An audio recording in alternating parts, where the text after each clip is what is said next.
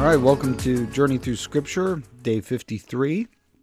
Today we're going to be looking at Exodus chapter 31 through chapter 33, verse 6, and then all of Psalm 25, and finish up with Mark 6, verse 30 through verse 56. Okay, so in Exodus 31, we're still talking here about the plans for the construction of the temple. Tabernacle. Okay, it's not going to be the temple yet for hundreds of years. But it starts with the Lord telling Moses specifically whom he has set apart to do, at least it seems to be the brunt of all this fine work that needs to be done, namely Bezalel ben Uri ben Hur. So this guy's name is Bezalel, and he's of the tribe of Judah. We've seen his grandfather Hur, who was assisting Moses at the top of the mountain as he was tasked with holding his hands up for the whole time in order for God to give the Israelites miraculous victory. And Bezalel it's said that he's filled with the Spirit. And this is an interesting little verse here at the beginning of chapter 31, because one of the interesting questions to ask about just, what's going on throughout Scripture has to do with the giving of God's Spirit.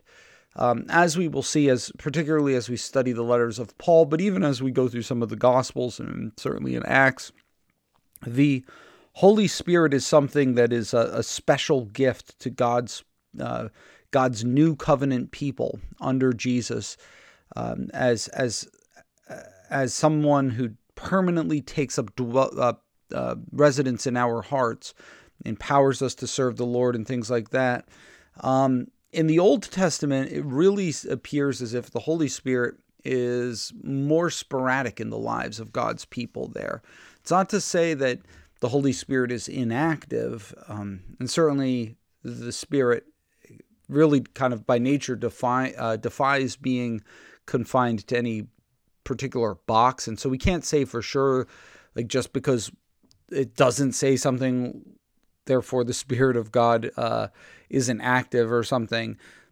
But nevertheless, it does appear, particularly because of things that are explicitly said, like in the new covenant promises, for example, that we'll see in Ezekiel chapter 36, I believe it is, as well as Jeremiah 31, that this giving of the Spirit is part of the promise of what God will do in the new covenant, with, of course, the implication that he hasn't done it in the old, at least not to the same extent. It's not to say that everything in the new covenant is totally unprecedented, but here one of the things that the Spirit is said to do is he equips this guy with the ability to do all kinds of stuff. Ability, intelligence, knowledge, craftsmanship.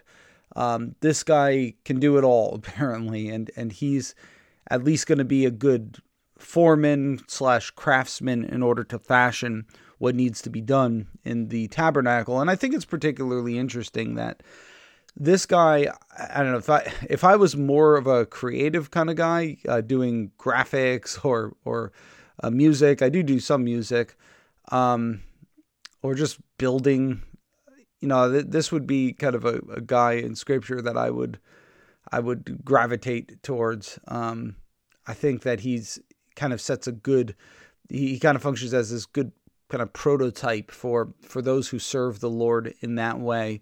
And just think that's interesting.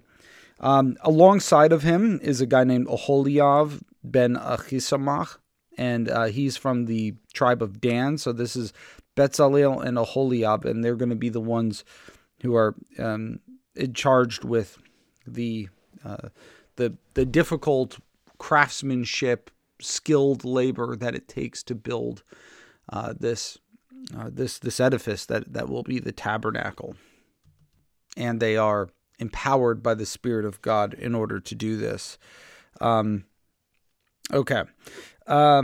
Next up, we're given a further meditation on the Sabbath. So here it's interesting because note that twice in this paragraph, both in verse 13 and verse 17, It is said to be a sign between the Lord and between the Israelites throughout all their generations. First, that you may know that I, the Lord, I, Yahweh, sanctify you.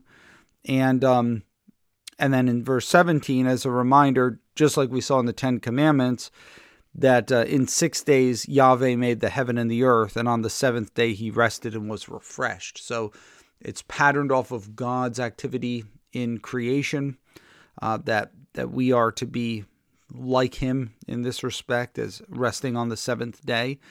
And this is of utmost importance. Now notice it is called the sign, which makes it probably the case that this is to be regarded as the sign of the covenant of Sinai, or the Mosaic covenant, however we want to call this covenant that is being established.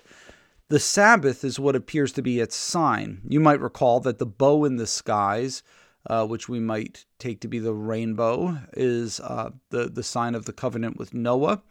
And then circumcision is the sign of the covenant with Abraham. Here, it's the Sabbath, rest from work. And I think that's very significant. The concept of rest, of course, is very important in the Bible and the various terms that are used for it. This idea, first of all, that the Israelites are being rescued from their harsh labor in Egypt. It's often put that way. And then they're being brought into a place where the Lord will give them rest from all their enemies. And so this principle of a rhythm of rest is built into this covenant. And that, by the way, is why it's so serious, okay, to break the Sabbath. In fact, here, note in verse 14 that it says that whoever profanes the Sabbath or does any work on it, which probably means the same thing, that soul shall be cut off from among his people. So this is not a small thing, and it's not. And this is relevant because we read in the Torah about a guy who was found gathering sticks on the Sabbath and is killed for it. And it seems really harsh, but the thing is that you have to look at it through the lens of the significance that the Israelites would have seen it through, and that God is teaching them to see it through. That is that the covenant with God is everything. This is the epicenter of God redeeming all of humanity, and even though they eventually kind of mess it up, Israel is standing at the center of that, and their covenant is at the center of that. And the very sign of the covenant is the idea that, can you guys just chill out for one day and stop working? Or is your life so defined by what you can produce? Not only that, but do you have so little trust in the Lord that if you take off one day out of 7, you're not going to be okay? He's not going to take care of you. Didn't he just show you this through the feeding you with manna in the wilderness and with quail and with water from the rock, that God can take care of you? You just have to trust him. And so these important principles are built into the Sabbath. And so the Sabbath is just this sign that stands at the center of the covenant. And so if you purposely violate that, you're basically throwing like everything that is important in life and should be precious to you as somebody who's been saved from slavery by the Lord. You're taking that and you're just throwing it in the dust and you're saying, I don't want it. That doesn't matter to me. This is not a peripheral command. This is not something that is just God's being nitpicky or anything. This is key. This is central. This is ultimate to what he is doing in the Old Covenant.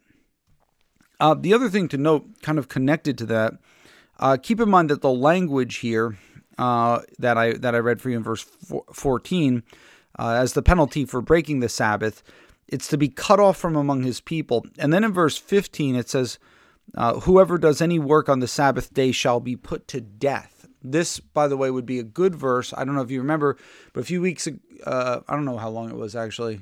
These days kind of collapsed together for me. Short while back, I reflected on the expression "to be cut off from his people," and I think it was when we were talking about the Passover. And I said that there's a little bit of disagreement there as to whether that means that you're kind of just become an outcast in some sense, and then if so, how permanent is that? Or does it mean to die? And then here it seems to be being used synonymously with being put to death.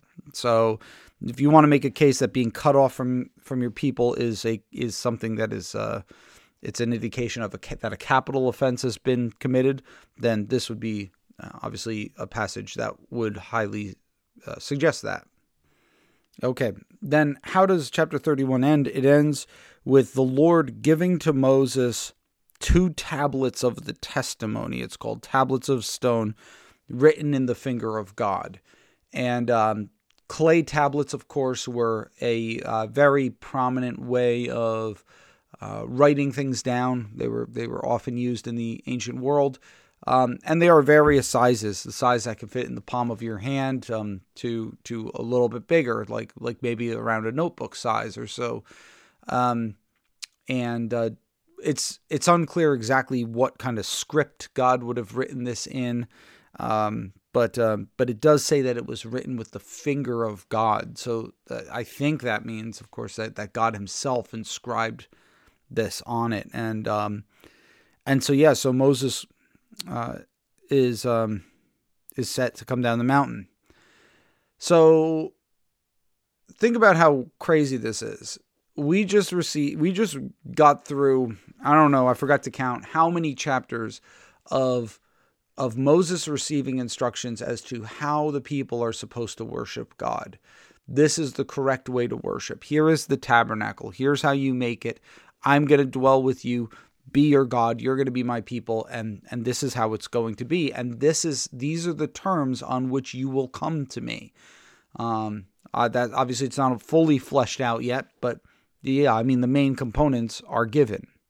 And then chapter 32 comes along, and it's like, meanwhile, down in the camp. So while Moses is communing with God, here's what the people are up to. And they see that he's delayed, right? He's up there for 40 days and 40 nights, and they're not quite sure what's going on. It's not like he gave them advance notice. It was kind of a spontaneous thing that God called Moses up the mountain.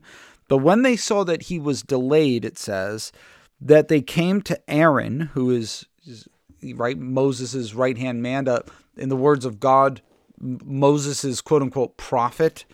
And they tell him, "Up, make us gods who shall go before us. As for this Moses, the man who brought us up out of the land of Egypt, we do not know what has become of him." And and Aaron doesn't need apparently much convincing, because he tells, "All right, give me all the gold. Give me your rings and your earrings and your nose rings, whatever you got, give it to me. And keep in mind, the collection for the tabernacle has not yet been taken." God, how did they get all that stuff? God gave them favor in the eyes of the Egyptians, and they quote unquote plundered the Egyptians, right? They asked for the stuff, and people gave it to them charitably. Not sure exactly what that looked like, but that's what the text says. And here they are taking this gold that could have been used in the construction of the tabernacle, and they give it to Aaron so that he can fashion quote unquote gods for them. And so then he took it and he melts it all down, and he makes it into a golden calf, or a cast metal calf. It's the Hebrew expression refers more to like something that is made out of cast metal. Obviously, it's made with gold, so I don't think golden calf is an unfair translation. And anybody who's been to a museum and seen ancient Near Eastern iconography knows that bulls are all over the place at the thing, right? Like, this is a very common thing.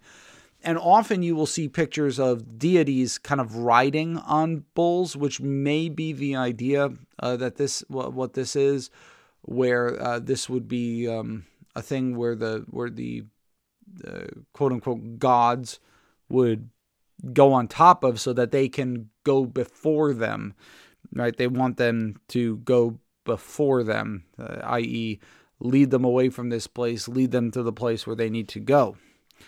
And then Aaron says, "These are your gods, O Israel, who brought you up out of the land of Egypt." And then he builds an altar and says, "Tomorrow," and this is an interesting phrase, "tomorrow shall be a feast to Yahweh." Okay. What the heck is going on here? So there's a bunch of elements, and I don't know if we can be totally dogmatic about it. So first of all, they want him to fashion gods, multiple gods, right? Then he fashions one calf, and then he tells them, "These are your gods who brought you up out of the land of Israel, of Egypt." And then he declares a feast to Yahweh. So here's kind of what I think is going on. I think what we have is a little bit of breaking of the first and the second commandment. All right, a lot of breaking of it. So the concept is not that they've totally rejected Yahweh from being their God, but that he's so transcendent that they have no hope. They can't commune with him. Like he's visually there at the top of this mountain. It's not like they no longer believe in him, right? But they've all been commanded, don't even go near the mountain. And Moses has just disappeared there. He's up there for more than a month. What are we supposed to do? Let's get this show on the road. And so it's not that uncommon in the ancient world for deities. In fact, it's very, very common, right? To have friends, cohorts, consorts, other deities, perhaps lesser, who are maybe more, I suppose we could say closer to the people than the major deities are, more accessible. And so here, it doesn't seem as if you have an outright rejection of Yahweh. It's just that we need to summon middlemen here, lesser deities, in order to get us away from this rock and get us where we're going. And so that appears to be what they're doing here. And that these would be made then to ride, or assumed to ride, on this golden calf. And this idea that Yahweh had and his retinue were responsible for bringing them out of the land of Egypt. So you do have a violation of the first commandment: "You shall have no other gods in my presence." Remember that, which is this is probably a commandment that has not yet sunk into them. Remember, they're not steeped in monotheism. You don't have a lot of these strong statements that I am Yahweh and there is no other besides me. There is no gods. They maybe you can infer that from the first commandment, but it's not the most obvious thing in the world to them. Moreover, so you've got this violation of the first commandment, and then you've got a violation of the second, where they're not supposed to make graven images. They're not supposed to make images in order to worship the Lord. That the Lord wanted distance not only from the worship of other gods, but for worshiping him like he's just one of them. And so this is all kinds of haywire. And however we want to describe what's going on here, it's idolatry. And it says, "They rose up early the next day. They offered burnt offerings, peace offerings, just like they did at the establishment of the covenant. And they sat down to eat and drink and rose up to play." Play, interestingly, there is tzachak, the same verb that Isaac's name comes from, to laugh. So they rose up. So they're having a grand old time doing this thing. And then the Lord he says to Moses, and notice how Moses is now, how the Lord is now referring to the people of Israel. "Go down, for your people," not my people, your people. He's distancing himself, right? "Whom you brought up out of the land of Egypt have corrupted themselves." So this is how sick God is about this. He's calling them your people. And basically is like, go down, because here's what they've done, and leave me alone, that my wrath may burn hot against them, and I may consume them, in order that I may make a great nation out of you, Moses. Now that's an interesting thing, right? Because think about the promises to Abraham. okay, in your offspring, all the families of the earth will be blessed. That could probably still work if Moses is the only one that's left. So God has a plausible out of the covenant. They've violated the first two and arguably the most important of the 10 commandments before they're even away from Sinai. And Moses, however, then intercedes with God. And here we have this pattern of a mediator really arising. Of course, this will ultimately be fulfilled in Christ, but where God has this righteous indignation towards sin, he hates it and he will judge it. And one can stand on behalf of the people and plead for mercy and will receive it, because God, as we will see tomorrow, is slow to anger and abounding in loving kindness. And this is just this playing out in real time, right? That God is angry. And then Moses, and look at the things that Moses does here. So first of all, he kind of refuses the way that God is talking about the people. "O Yahweh, why does your wrath burn hot against your people?" Right? Moses doesn't say my people. He's like, no, that they are your people, and whom you brought out. And he reminds them of what they've done. And it's essentially a couple things. Like, first of all, like, what will happen to your name, to your reputation through the earth, right? We just did all this stuff, God, so that the Egyptians would know that you are God, and we're going to flush that down the toilet. They're just going to think that, all right, yeah, Yahweh is this powerful deity, but he just like, his people are worse off than they were here because they followed him, right? Like, what kind of God is this to follow?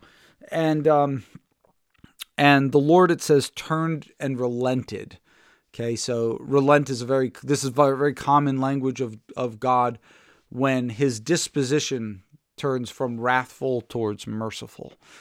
We see this also, for example, with the city of Nineveh after Jonah goes and preaches to it. Yeah. Now, I don't think any of this means that like God is just like totally malleable, like unequal to Moses or anything. I don't think that we should be thinking of it like that, as if Moses talked him into something or whatever. I think what this is showing us is, in a very real way, how prayer and intercession do work. That's not to say that, if we want to get into the metaphysical background to things, like, did God know that? God knew that Moses was going to say that. He knew he was going to relent and everything. But this is him playing things out in real time. I'm kind of, with stuff like this, I'm kind of reminded of that movie Minority Report with Tom Cruise. I think it's a pretty good science fiction movie. And it's basically in the future where they're able to tell with a very high degree of certainty when and by whom murders are going to take place. And so they stop them before they happen. And there's an interesting ethical issue that's raised there, right? Because you've got all these people then who are tried for murders they've never committed. And there's something that seems morally wrong about that. Like, obviously, on the one hand, it's better that those murders never happened, but then on the other hand, like, we're actually punishing people for something they never actually did, for something. And I think a bunch of stuff, some of that maps on to certain questions relating to God, that yeah, God could just do he doesn't even really need to create, right? Like, he knows how everything's going to be anyway. Like, why even this whole ordeal? But there's something about it actually happening that makes redemptive history what it is. That makes it, I suppose you could say, one of the ways it seems to impact the justice and judgment of God. And so rather than just like theoretically, God knows what I would have done if he created me, and so he decided not to create me and just make me like an everlasting soul in heaven or something like that. Not as if that's the ultimate Christian hope anyway. The ultimate Christian hope is physical. But I don't know, so I think there's something to these things playing themselves out in real time with people truly and legitimately interacting with God. This, of course, has interesting implications for what is sometimes known as classical models of God, where God is impassive and like utterly unchanging and things like that, which I think are very hard to jive with biblical passages, particularly passages like this. Okay. So Moses is Moses then goes down, and note now that we are reminded that Joshua is with him, which is significant because Joshua is going to be the one to take over Moses' position after Moses is gone, and will be the one to lead the people into the promised land. So Joshua is also kind of unstained by this event, and Joshua is like, hey, what's going on? Is this the noise of war that I hear? And Moses is like, nope, no, it is not. It is not the sound of shouting for victory or the shout of the cry of defeat, but that's the sound of singing that I hear. And as he comes near, he gets mad, and he's so ticked off that he throws those tablets and breaks them at the foot of the mountain. And then he takes the calf. You could just imagine Moses like ripping mad, just showing up, and he takes the calf and he burns it. He grinds it into powder, and he scatters it in water, and then starts forcing people to drink it. Like, you want this idol, you take it. And this is some righteous indignation there.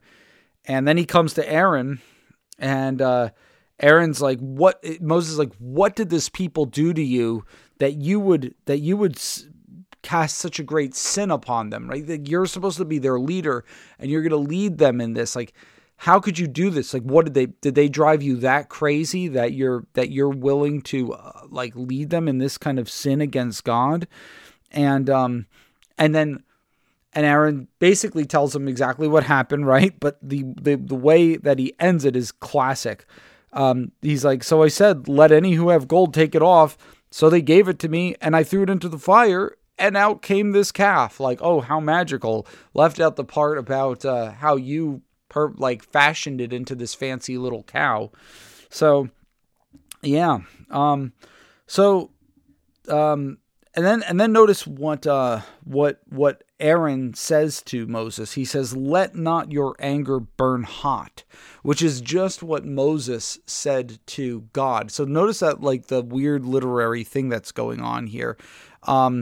He says, Aaron says that to Moses because remember back in 7:1 how God told Moses that you're going to be like God to Pharaoh, and Aaron will be your prophet. And so Aaron is essentially talking to Moses like Moses just talked to God. The only difference, of course, is that Aaron is not innocent like Moses did. Aaron's not really a legitimate intercessor here. Aaron is just as much a part of this as they are. In fact, he's kind of the ringleader here. And so at any rate, Moses basically calls forth people who is going to be on the Lord's side here. And the ones who really come forward are the tribe of Levi. And he tells them to put their sword against even the people who are close to them who did this. And they do. And many fell on that day. And therefore, because of this forceful zeal for the Lord that the Levites have, this is kind of sets them on the path of being this set apart, sort of sacred tribe. And indeed, Moses says, "Today you have been ordained to the service of Yahweh, each one at the cost of his son and of the cost of his brother, that he might bestow a blessing upon you this day." That being ordained, again, it's the filling of your hands. Remember that image of being set apart for service. And then Moses is like, "All right, I'm going to go and pray." And here we see how intercession also cleanses. "Perhaps I can make atonement for your sin." not through sacrifice, but through communing with God. And so all right, I think that's about it. There was a very important few chapters, so I spent some extra time here on it.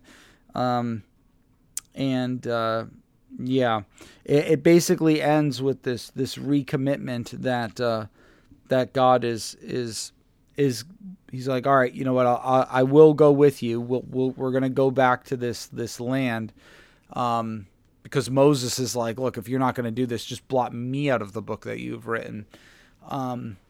He's so fed up with the whole thing, and God's like, no, I will go with you, but nevertheless, in the day when I will visit their sin upon them. So there will be a reckoning for this. Okay, let's take a look at Psalm 25. This is another one of these Psalms of David. And here is, to you, O Yahweh, I lift up my soul. Okay, this is a psalm of closeness with the Lord and a desire to know him more. Because I trust in you, in you I trust, and so let me not be put to shame. Let my enemies not exult over me. Because no one who waits for you are going to be put to shame. And this waiting for the Lord is basically this idea that God does things on his own time frame. Okay? It doesn't mean I'm going to sit around and do nothing. It just means that you're the one who decides when my prayers get answered, essentially, and not me. But in the meantime, let me know your ways, teach me your paths. For you are the God of my salvation. And so there it is again, I wait for you all day long. And he appeals to God, remember your mercy. Don't remember the sins of my youth.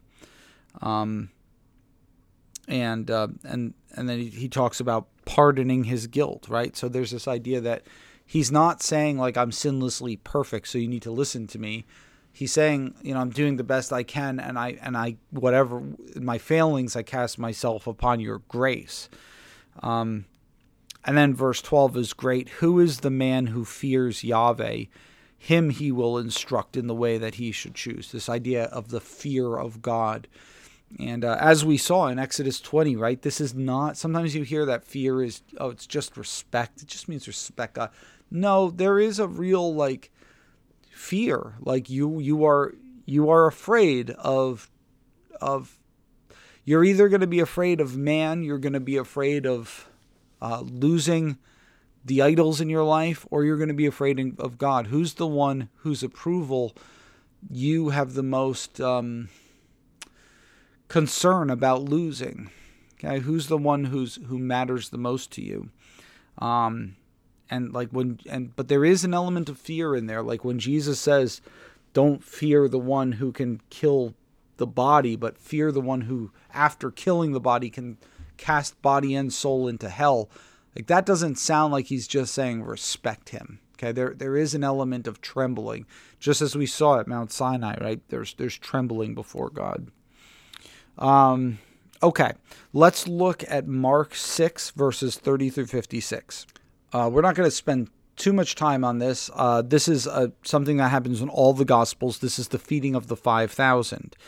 And it's actually more than 5,000, as we'll see in a minute. But and this, I think, is interesting because it's not surprising. This isn't as surprising with the synoptics, the Gospels that are very closely related to each other, Matthew, Mark, and Luke. But with John, it also so happens that the two events that we read about in this passage, which are the feeding of the 5,000 and then the walking on the water, also happen in the same sequence. Although the telling of each of them, it's not as if John is ripping off the synoptics or something. Like he's got his own voice, and yet he puts them both in the same sequence, the one after the other. So here, Jesus comes to a desolate place. This is after the apostles return. And note that it's still calling them the apostles here because they are the ones whom Jesus sent, and that is what apostle means. And they come to this place, and Jesus has compassion on them, even though there's these crowds that are following him, right? And it's often Mark portrays it as kind of like really exhausting seeming. He's got compassion on them because they are like sheep with no shepherd, and the disciples are like, you got to tell them to go in the towns. It's getting late. They got to get themselves something to eat. And Jesus is like, you give them something to eat.